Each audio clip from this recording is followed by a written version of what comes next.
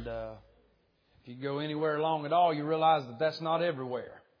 And I sure do appreciate, if I could take y'all with me, some of the dead, dry places I go to, you'd appreciate this as much as I do. And it's just good to be amongst God's people. Now, grab your Bibles and turn to the book of Leviticus chapter number 2. Leviticus chapter number 2. If you could give me just a little bit more on this, Mr. Soundman, I'd appreciate it. Leviticus chapter number 2. And I sure do appreciate the invitation. Didn't that youth choir do good? Boy, what a blessing that is. I'm glad the devil don't have them all.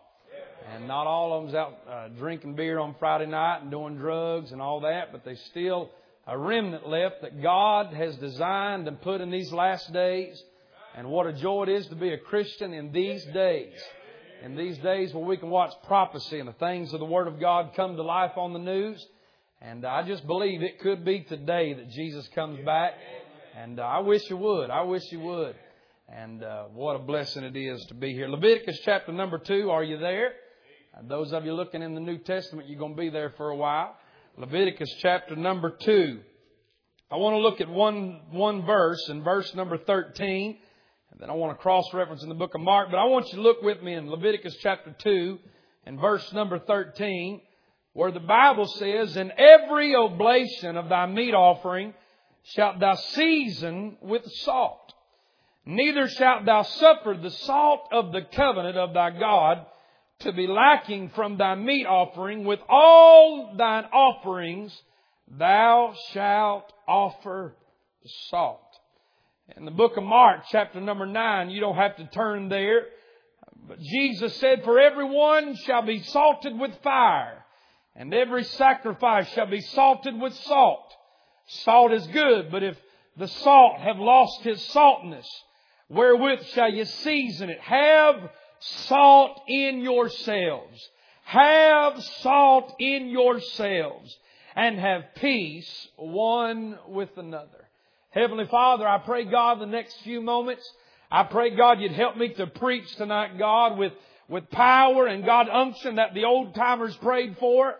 Lord, I do not desire to be a show. I do not desire, God, Lord, to impress the brethren tonight. But Lord, I do desire, Lord, to do what you've called me to do. I pray, God, Lord, that you would, Lord, convict that one that's nearest hell tonight.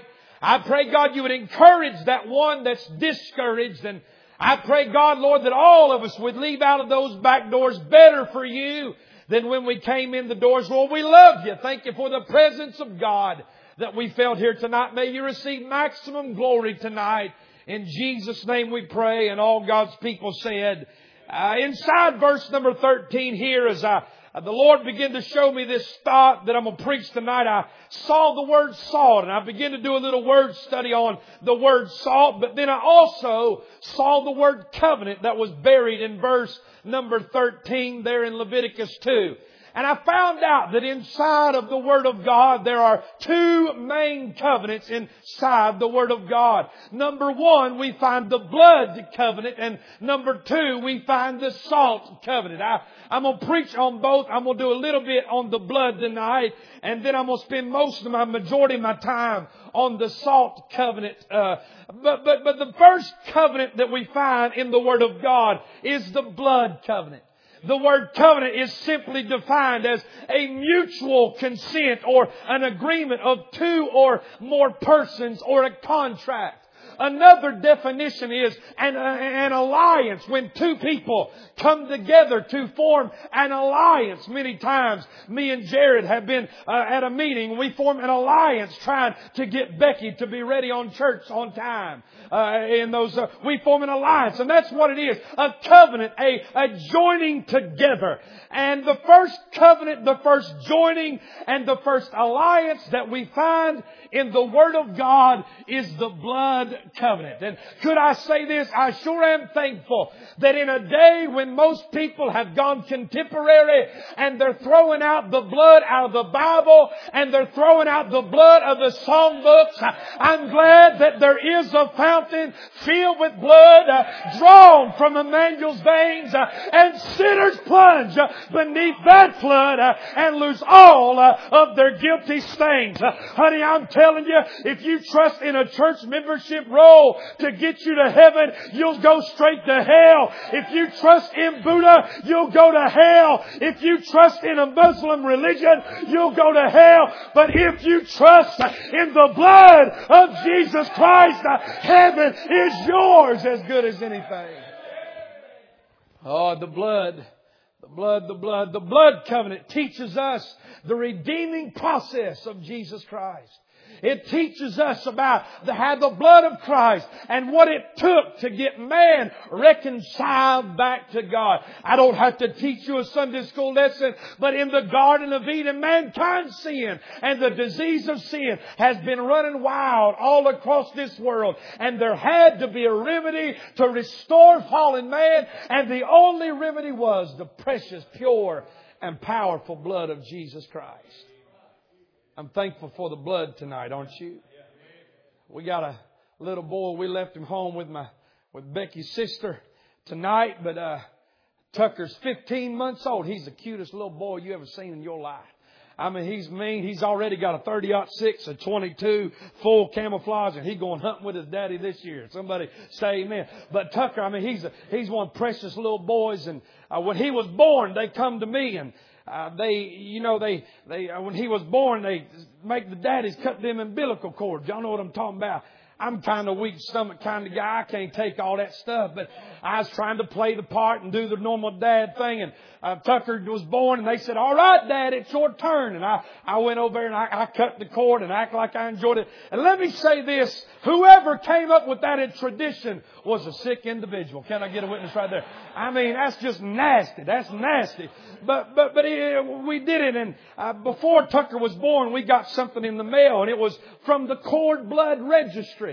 And Becky came to me, and you know, women when they're pregnant, they get their way. They ain't nothing else. They just get their way. And she said, honey, I want to do this for Tucker. I said, what is it? She said, I don't know. It just means he's safe. They're going to take his cord blood when he's born, and they just want $3,000 of your money.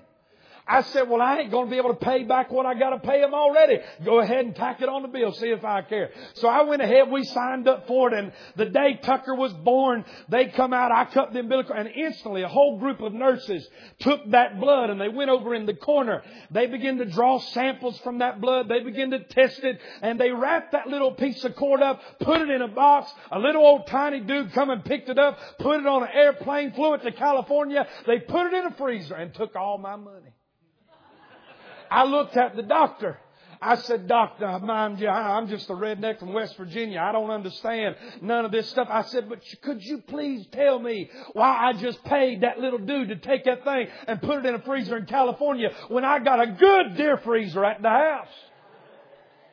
He said, well, sir, he said, what you have to understand, he said, that cord blood is at its purest place.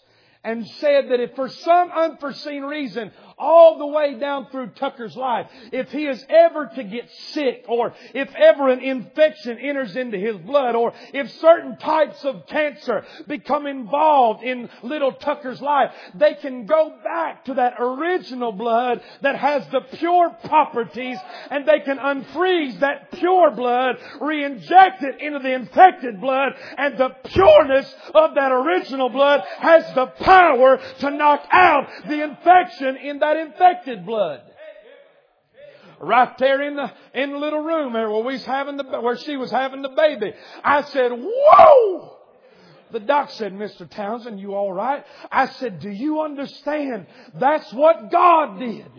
Mankind messed up, so He had to get the pure blood of God back into mankind. So God the Father made the plan that Jesus would come all the way from heaven as a vial of blood, the pure blood of God. He was born into this world. He lived 33 spotless years. He never told a lie. He never had a bad thought. He did not have the ability to sin. He was pure. He was holy. And when He shed His blood on the cross, the pure blood of God was shed so that the pure blood of God could be re-injected back into mankind, so mankind could be reconciled back to God. Aren't you thankful for the blood tonight? Man told me a story one time, said that he grew up in a home, and in the home he grew up in, everything was good. As a little boy, but Daddy worked at the post office, and the mama, she stayed home with the kids. But the man told me that, to make a long story short, Daddy quit coming home at night, he said, and he started drinking, and liquor got a hold of him, and the bottle that he picked up, he could not put down. Let me say this, that's what liquor will do to your life. Them kids at school want to make you think you're cool, but I'm telling you, it's going to get a hold of you, and it's going to ruin your life if you're not careful. But he began to drink, and before it was all over with, that liquor bottle made him lose his job. Then it made him lose his wife, made him lose his children and his house, and he wound up walking on the streets of West Virginia with nothing in this world. The man that was talking to me was his son. And he said he grew up with a hatred for his father, saying, I'll never be like my daddy. He grew up without a dad. He went through that whole scene with a single mom, raising all 5 kids. And he hated his father. He disliked his father. He didn't want to be like his father. And he said that he would never be like him. But you've heard people say like that before. You cannot do right and not be saved. You can't do right and live right. You don't have any power over those things without the blood and the power of God working in your life. And he grew up in a home. Mama did the best she could, he said, but time ran on. Make another long story short, by the time he's 19 years old, he's handcuffed up against the cop car, going to prison for being and doing what he said he would never be. Sin always complicates things. And he told me that the worst moment of his life was when he had to call his mama and say, Mom, I need you to come get me out of jail. She was on her second shift of the day trying to make enough money to raise all them kids by herself. And now she's got to come get him out of prison. And he said that after he called his mama, he went back inside that little jail cell in waiting and all that stuff going on there. And he said that it was inside that jail cell for the first time in his life that he heard a voice he'd never heard before. It was the voice of the Holy Ghost. And now he didn't know that. He'd never been to church. He'd never heard a preacher. He never sat in Sunday school. But he said the Holy Ghost of God began to speak to his heart and said, there's got to be more to life than just this. There's got to be more to life than just drinking and doing drugs and wasting your life away. There's got to be more to life than just this. He said that he got out, and the other dudes that was with him that day got probation, but the other dudes got jail time, and he got probation, and they let him go. And he said he was in that car the next day riding home with his mom. And he said the funniest thing, the same voice that was in that jail is now in that car of his mama's going down the road. And that voice saying, boy, you need to get to church and get your life straightened up. He didn't, by his testimony, he didn't know Baptist. He didn't know Pentecostal. He didn't know Nazarene. He didn't know none of those titles. But luckily, he wound up in a shown up, leather lung, fire breathing chainsaw. I'm talking about hell preaching, independent Baptist preacher in the mountains of West Virginia. We call them chainsaw preachers up there. That's where I met you when I was a little boy up in Flatwoods in a camp meeting when I was just a little old boy. I was born the year you got saved. Say amen right there. But that's a good year. But up there in West Virginia, we call them chainsaw preachers. They start off, they got wide open the whole time they're going.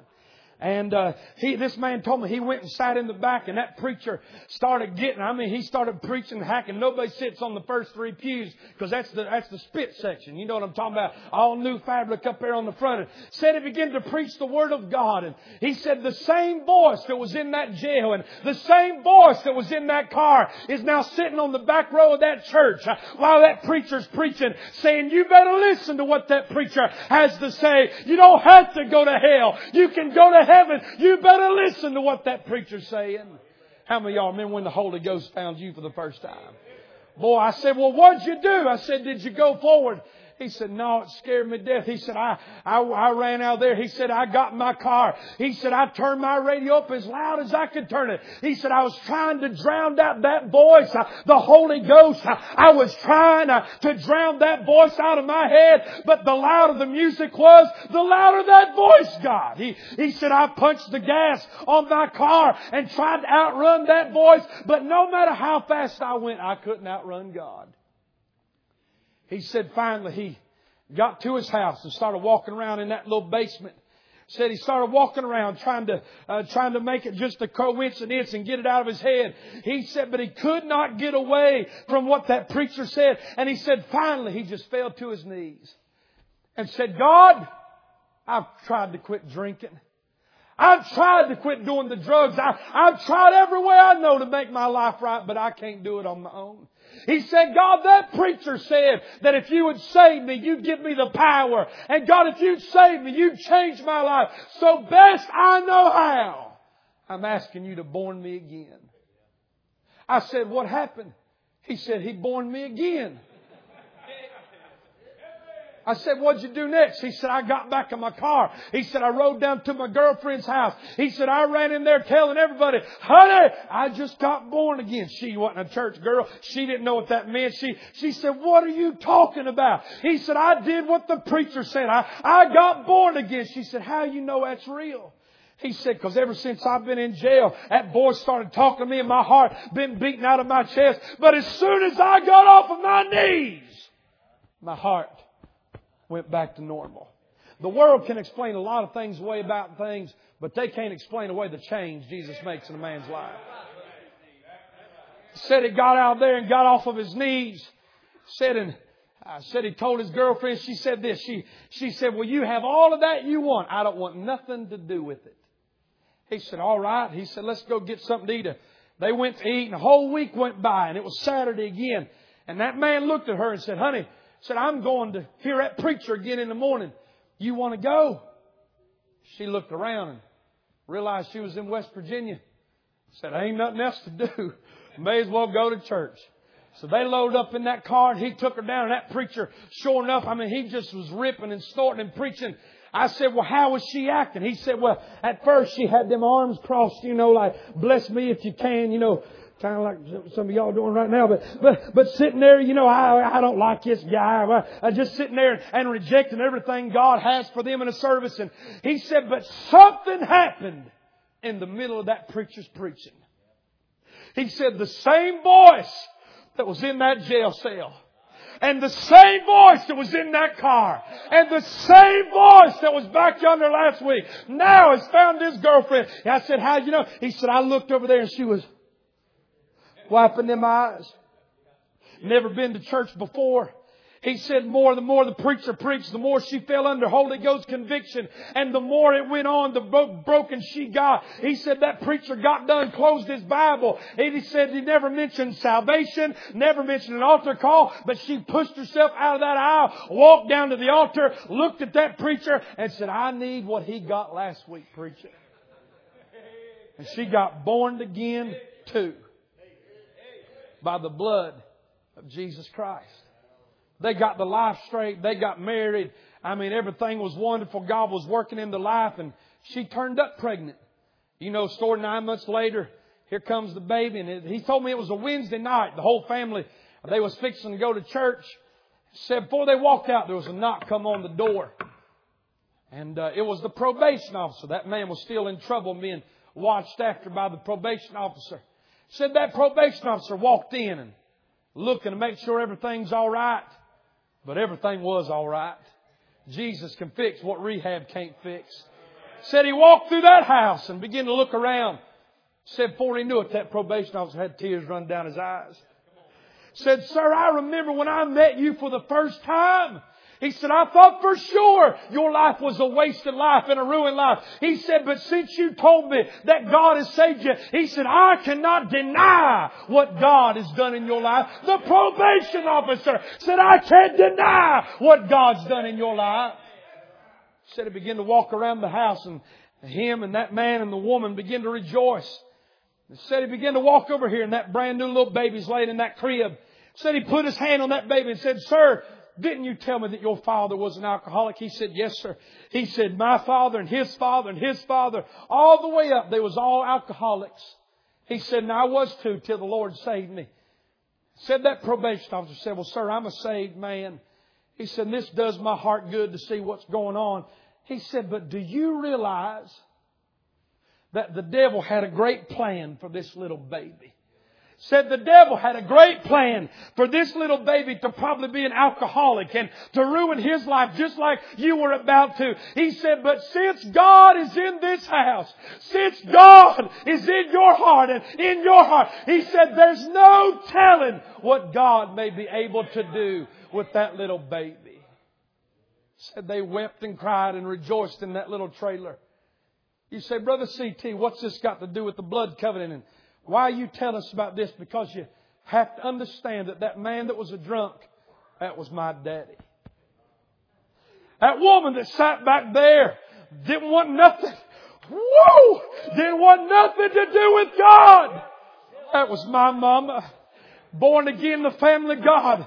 And that little baby laid in that crib, that by all rights ought to be up in West Virginia with meth flowing through my body and liquor running through my veins. It's standing here tonight letting you know that the blood of God still has the power to wash away your sins. Help me out, Mr. Soundman. I'm about to lose my voice. I'm telling you, the blood is still the only answer. The world will ruin your life, but the blood can fix what nothing else can fix. A drunken man that the world had give up on. My daddy now is up in West Virginia, pastoring a church. 200 or 300 people every week come to hear that old drunk man preach the Word of God. I said, Daddy, did you quit drinking? He said, no, I didn't quit drinking. He said, I just changed fountains. Hey, that woman that didn't want God. Hey, that woman, she didn't want God. But now she's a preacher's wife. I got a brother that's a pastor. I'm a preacher. God took a family that was upside down, changed it by the grace of God. And it was the blood. It was the blood. It was the blood.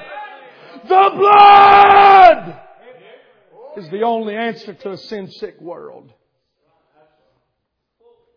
Let me ask you a question. When did you enter into a blood covenant with Jesus Christ? I didn't ask you when you joined the church. I didn't ask if you was a deacon or one of the best kids in this church. Take me to the place. When did you enter into a blood covenant with Jesus? You're missing out big time.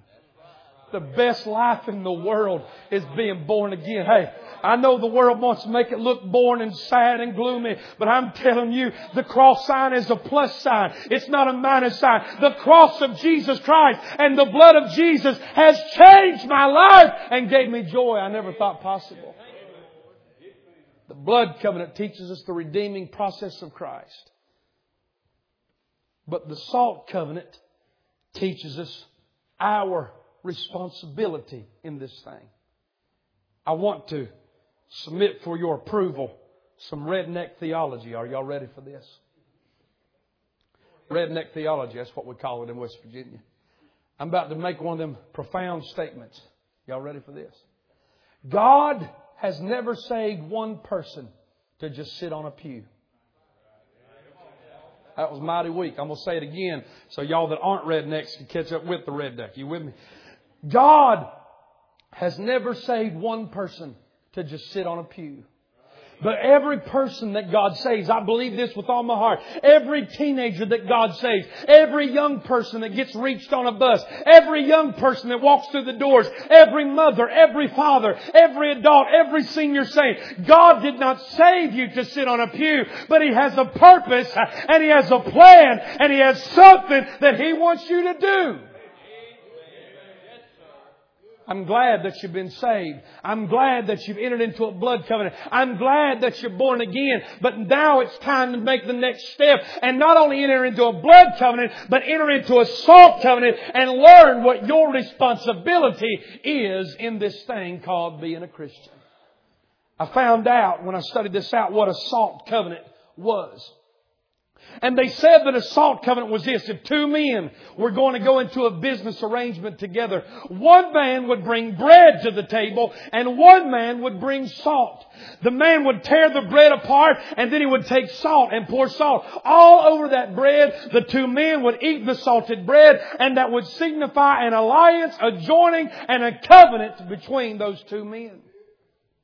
And as I studied that, I about lost it in my little study place. Because I couldn't help but think. The Word of God in Leviticus chapter 2 verse 13 says the salt of the covenant is what the Bible says. King James, that's what your Bible says. And the salt, I couldn't help but think how Jesus said, I am the bread of life. But He also said, ye are the salt of the earth. You see, Jesus brings the bread, and He's waiting on you to bring the salt. He brings the bread. You have to bring the salt. It said in Leviticus chapter 2, with all thine offerings thou shalt offer salt. What's an offering? Every time you sing in the choir. Every time you preach a sermon. Every time you give in the offering. Every time you witness to the kids at school. Every time you do something for God. That is an offering. And God said, every time you make an offering to me, make sure that it's not in your own ability. Make sure it's not in your own power. But make sure that you offer it with salt all over it. I want to make this statement. The salt makes all the difference in the world. Or the anointing or the power of God that rests on a person's life. You say, well, I don't know. And there's a big mix-up and people trying to operate out of education nowadays rather than in the power of God. There's a big mistake of people trying to operate out of talent or charisma outside of the power of God. But let me say this. It's not by might and not by power, but by my Spirit, saith the Lord. I'm telling you, we've got to get back to operating out of the genuine power of an Almighty God, because that's the only way the job's going to get done. I've seen singers. I wish y'all'd see some of the nauseating stuff I get to see. I ain't got no hobby horse. I ain't no legalist preacher. I ain't got a mean bone in my body. But this is just something that bothers me every now and then. I see groups come in. I'm talking about everything big, and not all of them's bad. There's some good ones out there. But I've seen some that are more interested in entertaining than operating in the power and demonstration of the Holy Ghost. And I don't have a problem with that even, as long as you know how to turn the switch when it's time to go to church. But most of them, they come in. They got the nice bus. They come in. Everything's matching. Everything's good. They got the little dance moves going on. They looking at each other at the right moment. They know how to hit this at the right time. Everything's wonderful. But ain't nothing moving. Ain't nothing flowing. And ain't no Holy Ghost nowhere in sight. And then I've been in meetings when they're a group called the Hendersons. I only like a microphone. They don't know how to spell the word pitch. They don't know nothing about all that education of music. One of them died this year. I've been sad about that, but they get up there many times. I've seen them in churches of 2,000 and 3,000 people and not even get a microphone. And she'll say, there's not a friend like the lowly Jesus. No, not one. No, not one. None. And boy, she'll start walking around and she'll do that little foot like that. And before you know it, I'm talking about, there's groups got a better sound. They got better sound systems. They got everything in the world. But when that group gets up, they ain't got no big bus. They ain't got no great talent. They don't have great ability. But when they begin to sing, it's more than their talent. It's more than their voice. It's more than their strength. God help me, as they sing, you can feel the salt begin to flow all over that building. I'm telling you, it doesn't have to do with your ability. It's not your strength. It's not your charisma. It's got to do with how much salt you got on your life. When I travel with my preacher through college, he'd get up and he'd get in them big wig meetings, and we was way out of place. But I'd see him big dignitary preachers. Y'all know what I'm talking about. I'm talking about everybody give him a golf clap when they get up there, and he would get up and he would do his little speech and his little exhortation. I'm talking about everything was prim, everything was proper, everything was exegeted correctly, everything was homiletically sound. And as he began to preach, I wanted to puke. I'm talking about plenty. education. I got an education. But it ain't got nothing to do with that. And I've seen them preachers get up and preach, and it was educational. It was wonderful. But nothing was stirring. Nobody's heart was changed. Nobody's life was fixed. Then I've seen preachers say, "Hey, Brother Jim Bob." I don't know if there's a Jim Bob in here. I'll just use that. "Hey, Brother Jim Bob, won't you come up here?" And Jim Bob probably pastors 20, 30 people over on the other side of town. He comes up here. He ain't never had homiletics. He don't know how to spell the word exegete.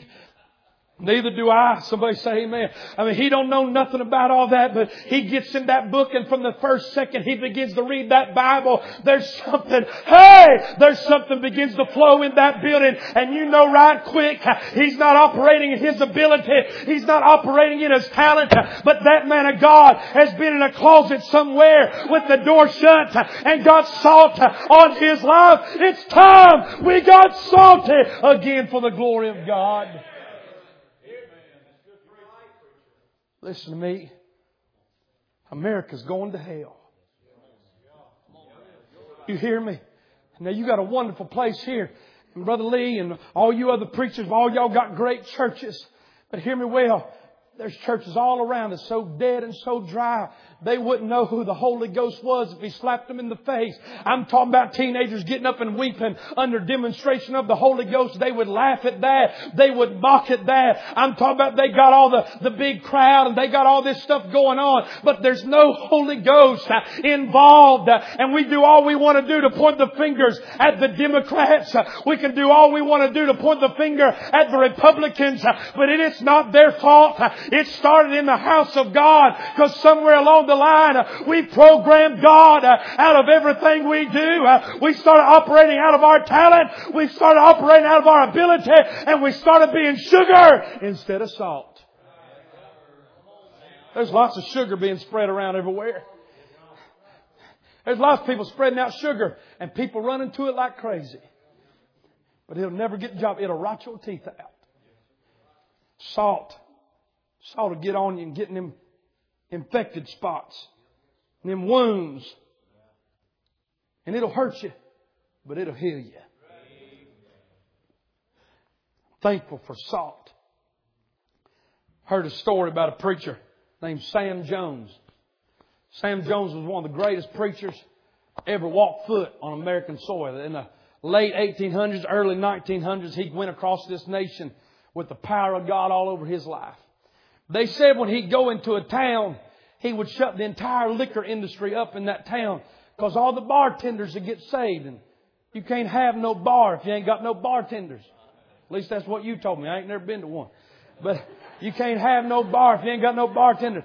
But he said that there was a man in Nashville, Tennessee that made this statement and publicized it. Said, if Mr. Jones ever comes to Nashville, Tennessee, I'll either have him killed or ran out of town. Mr. Ryman was the one that said it. He owned all the liquor industry in Nashville. He was the wealthiest man in Nashville. And he knew if Sam Jones come to that town, it would shut down everything he does. And he threatened the life of Mr. Jones. Word finally got back to Mr. Jones.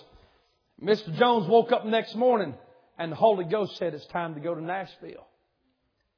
Mr. Jones said, Lord, hast thou not known? Hast thou not heard? It's going to kill me if I go to Nashville. But he was in a blood covenant. When you're in blood covenant with God, He's got your back. He's got your back. Let me say this. The safest place to be is in the will of God. The safest place you could be is in the will of God. Let me also say this. The most dangerous place you could be is outside the will of God. He said he got on that train and went to Nashville. Said he prayed that morning. Asked God to go with him. I can see him saying, Lord, if you'll bring the bread, I'll bring the salt. And hand in hand, Jesus and Sam Jones got on that train and went to Nashville. The memoir I read was funny to me. It said he got off that train. First thing he did is he caught a coach over there to Mr. Ryman's mansion. Went and knocked on that big mansion door. You talk about boldness. Knocked on that big mansion door, and the doorman come to the door. Mr. Ryman wasn't even home yet. Said the doorman comes to the door, and he said, hello, I'm Reverend Sam Jones. He said, I preach in revival in this town, and I'm supposed to stay in this house the whole time I'm preaching it. Could you please show me to my room? Mr. Ryman didn't have a clue. Mr. Jones walks through those doors and said that doorman, I kind of wondered maybe like he missed a memo or something. But he said, well, yes, sir, come on in. And he took him up to the guest room. And Mr. Jones looked at him before he went in the room and said, I'm going to eat dinner with Mr. Ryman. Could you please tell me when he's at the dinner table? The doorman's still wondering if he's missed something. He said, but yes, sir, I'll come get you at supper time. You just be ready. And sure enough, supper time come. Doorman knocked and Mr. Jones was ready. He had his big old Bible. His top hat, his big old coat. Began to walk down through the big, huge mansion and walked down to the bottom and opened up to a big, huge dining room. And at the head of the table was big old Mr. Ryman that had been running his mouth about the preacher. And Mr. Jones walks in there with the boldness of the Holy Ghost, got down there to where he was. He said, hello, I'm Reverend Sam Jones. God sent me this town to reach this city for the cause of Christ. And God told me I'm going to stay at your house and I'm going to eat your food while I'm preaching it. Said Mr. Ryman's eyes got that big around trying to figure out how he's going to get out of that one. He said he was going to kill him and ruin his life. But now he's standing right in front of him. What you going to do now? Said he sat down he wouldn't even look at Mr. Jones. Said he kept on eating his food. And said the whole time he sat there, Mr. Jones sat there beside him and started telling him about the love of God. Throwing salt all over him. Started telling him how Jesus changed his life and told him what God was going to do in that city and how God was going to turn Nashville upside down. And said finally Mr. Ryman had enough. He said, all right, you can stay here tonight, but you better find you somewhere else by tomorrow. Mr. Jones shook his hand and said, I thank you for your kindness, sir. I'll be praying for you. I love you. You have a good night. Said he walked out there and went and preached. And that night when he come home, there was a note under the door from Mr. Ryman. Said, I don't know why I'm doing this. Said, but you can stay here and you can eat my food, but please just leave me alone. You know what salt does? It makes you thirsty. It makes you thirsty. And Mr. Ryman had all the money that the world could find. He had all the nice houses. He had all the plus luxurious living. But that preacher now has something that Mr. Ryman has never known about. And Mr. Jones has put salt all over it. And Mr. Ryman's walking around with a thirsty soul trying to figure out how to get what Mr. Ryman has. Said every night he'd come back and he would re-preach that sermon to Mr. Jones. And said before it was over, they'd become pretty good friends. They'd sit down at that table and he would tell him and say, Mr. Ryman, Jesus sure would like to save you. Jesus sure would like to change your life if you'd let Him. Said 4 or 5 weeks into that meeting, said all at once the whole crowd turned around, looked at the back, and a gasp of air could be heard all over the place as everybody realized that Mr. Ryman was in the building. He was under such Holy Ghost conviction. Memoir said he was walking with his head hung low under conviction, realizing what he'd said. And now everybody's wondering if he's coming to kill Mr. Jones. But he didn't come to kill Mr. Jones. He come to get what Mr. Jones had. And he walked in and sat over on the side. And Mr. Jones began to preach the Word of God, began to sling salt all over that tabernacle. And they said as soon as he got done, the very first man to walk the aisle and give his life to Jesus was Mr. Ryman. Said Mr. Ryman walked down there. Mr. Jones led him to the Lord. Said Mr. Jones and Mr. Ryman fell in love with Jesus at such a level. Said that he wanted to build the biggest building that he could so Mr. Jones could come anytime he wanted and preach a revival, preach a crusade everywhere he wanted. And the number of people wouldn't be a problem. It's called the Ryman Auditorium. Now it's still there to this day, but it's owned by the Grand Ole Opry. The Grand Ole Opry was the house built by Mr. Ryman for Mr. Jones. And every Saturday, tomorrow night, they'll get in there and they'll play that country music. But that's not why that place was built. That place was built because of a preacher that looked at Jesus. And Jesus said, Jesus, if you'll bring the bread to Nashville, I'll bring the salt. And he went there despite what the brethren thought, despite what the devil told him. And could you see Jesus spread the table in Nashville? And Sam Jones had the salt with him. Here's the title of the sermon. I've waited to the end to give it to you. Can you see the table spread? Table's laid out. Jesus is sitting at the table. He's got the bread broken. And He's looking you in the eyes, wanting to know if you've brought any salt to church with you tonight. Here it is. What are you bringing to the table? Singer, when you step up behind the pulpit to sing, I don't care how good you sound. I don't care how much education you've been taught. How much salt you bringing up here with you? Young preacher, when you step up here, are you just bringing a pretty little outline? Are you just bringing what you've been taught? Or are you bringing any salt to the equation with you at all? Youth choir member, when you get up here, have you just memorized the words? Or is there any salt on your life that can be a blessing? Jared, come on, I'm done.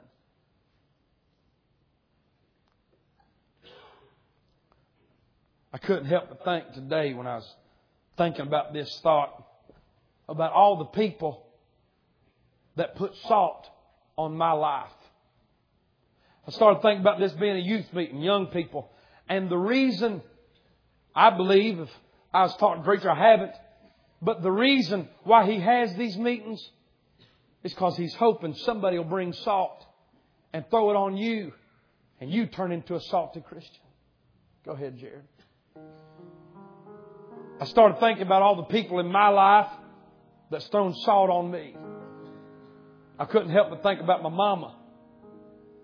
About the times when I remember waking up in the middle of the night preaching. I'd be half asleep and thinking the roof was leaking.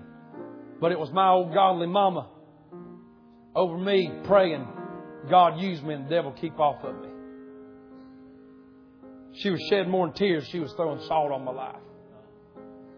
I started thinking about that daddy of mine. Stand up every week and preach that Word of God. Sometimes there was people there. Sometimes there weren't.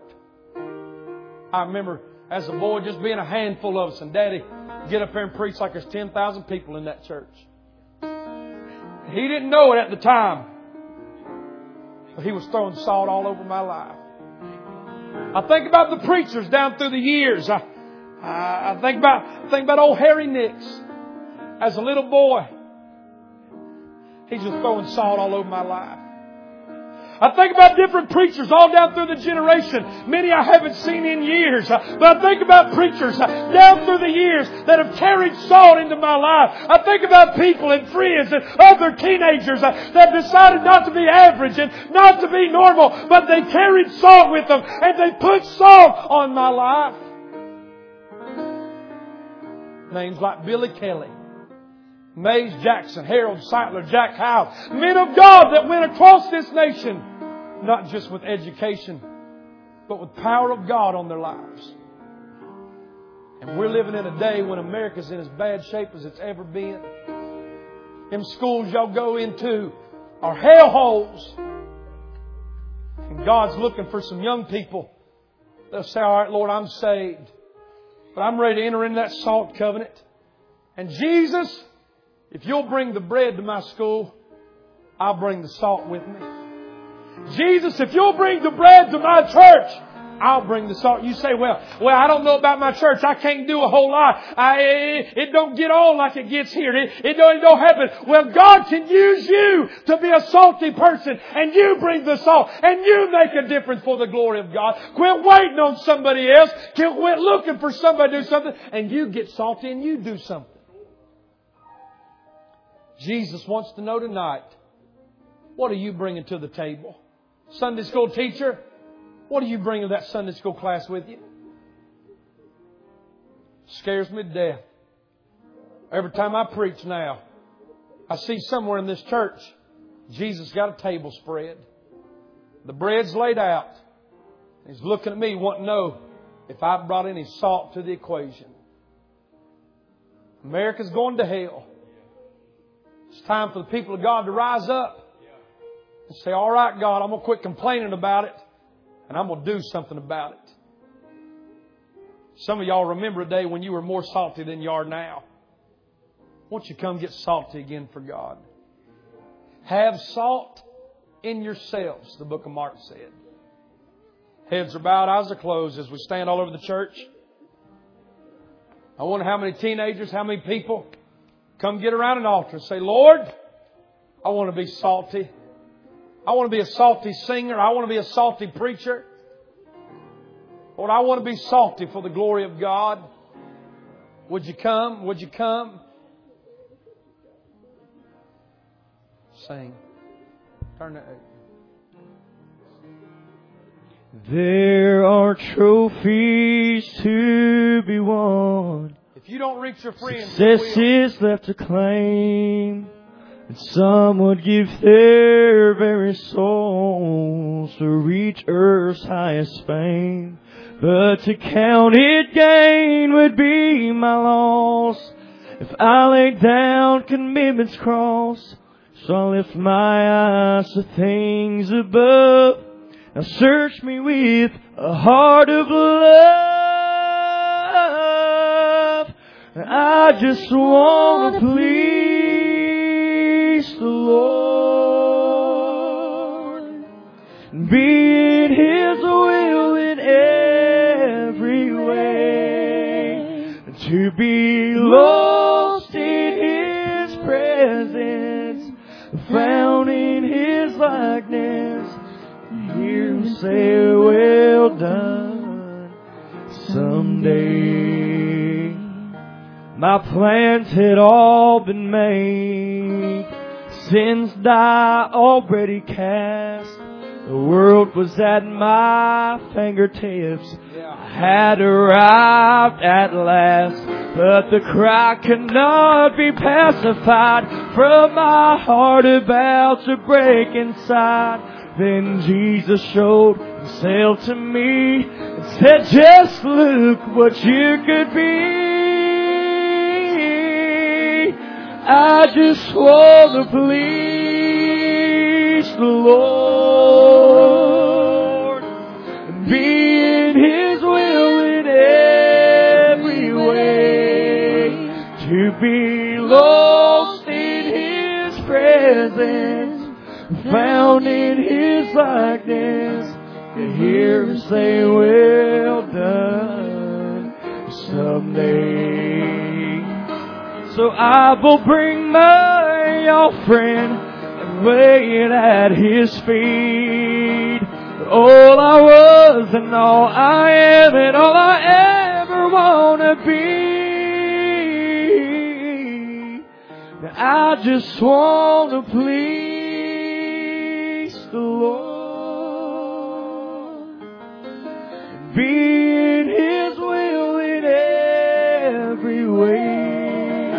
To be lost in His presence, found in His likeness, and hear Him say, well done, someday. To be lost in His presence, found in His likeness, hear Him say, well done. Welcome home, my faithful son. I want to hear Him say, well done, someday.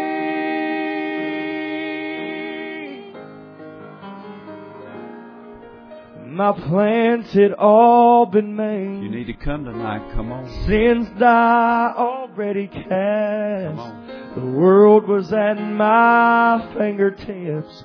I had arrived at last, but the cry could not be pacified from my heart about to break inside. Then Jesus showed Himself to me and said, just look what you could be. I just want to please the Lord. Be in His will in every way. To be lost in His presence, found in His likeness, to hear Him say, well done, someday. Now I just want to please the Lord. Be in His will in every way. To be lost in His presence, found in His likeness, to hear Him say, well done, someday. So I will bring my offering and lay it at His feet. All I was and all I am and all I ever want to be. I just want to please the Lord and be in His will in every way. To be lost in His presence, found in His likeness, to hear Him say, well done, someday.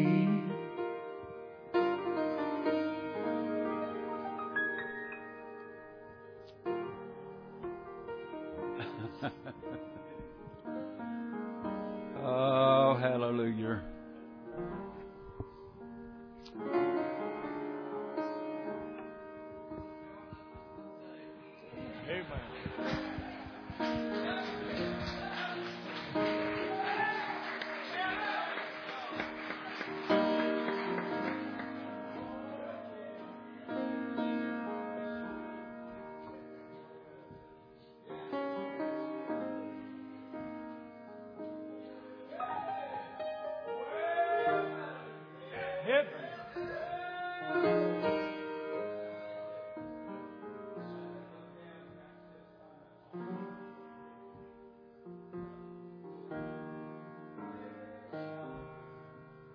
Nothing any better.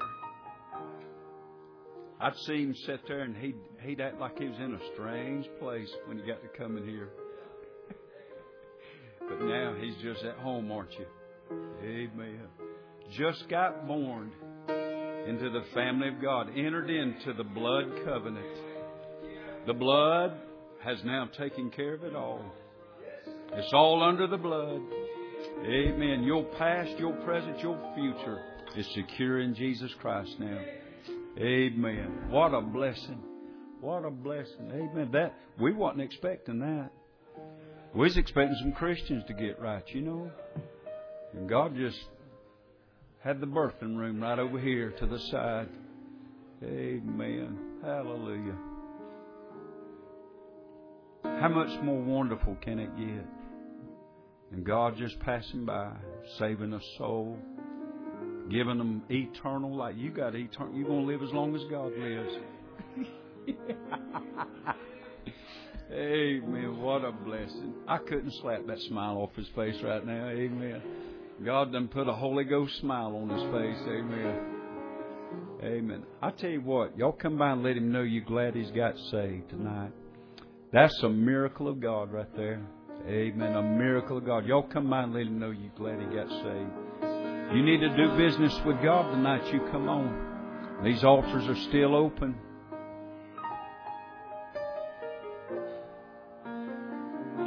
We had 5 or 6 get saved Wednesday night. Amen. Hey, roll me out of G, Brother Jared. Amazing grace, how sweet the sound that saved a wretch like me. I once was lost, but now I'm found. Was blind, but now I see. Some of our ladies, you can slip on out and go over there to the fellowship home. We're getting ready. We've got hot dogs. We got food for everybody that will stay. Let me say this tonight. Everybody listen to me just a minute. Tomorrow at 3:30, you be back at 3:30. We've got a whole hog on the smoker cooking. And we're going to feed everybody that'll come back at 3:30. Then at 5 o'clock tomorrow will be our next service. So you be sure to come back tomorrow. Tell people to come. Invite people to come. And might see God save somebody else. Amen. So you stay tonight and eat with us. We want you to stay and eat with us. Have some fellowship. Let's bow for a word of prayer, and we'll pray over the food. And once you tell Him that you're glad He got saved, then you can go over there to the fellowship hall. Heavenly Father, tonight, Lord, we're thankful for what you've done. Lord, it's been a blessing to be in the house of God tonight with you. Lord, if you hadn't have shown up, Lord, it wouldn't have been any good.